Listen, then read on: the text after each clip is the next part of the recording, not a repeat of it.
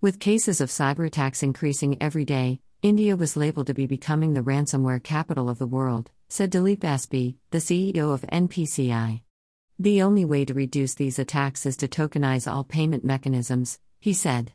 While tokenization will reduce the risk to almost zero for card payments, it may cause friction amongst consumers in the short term, he elaborated.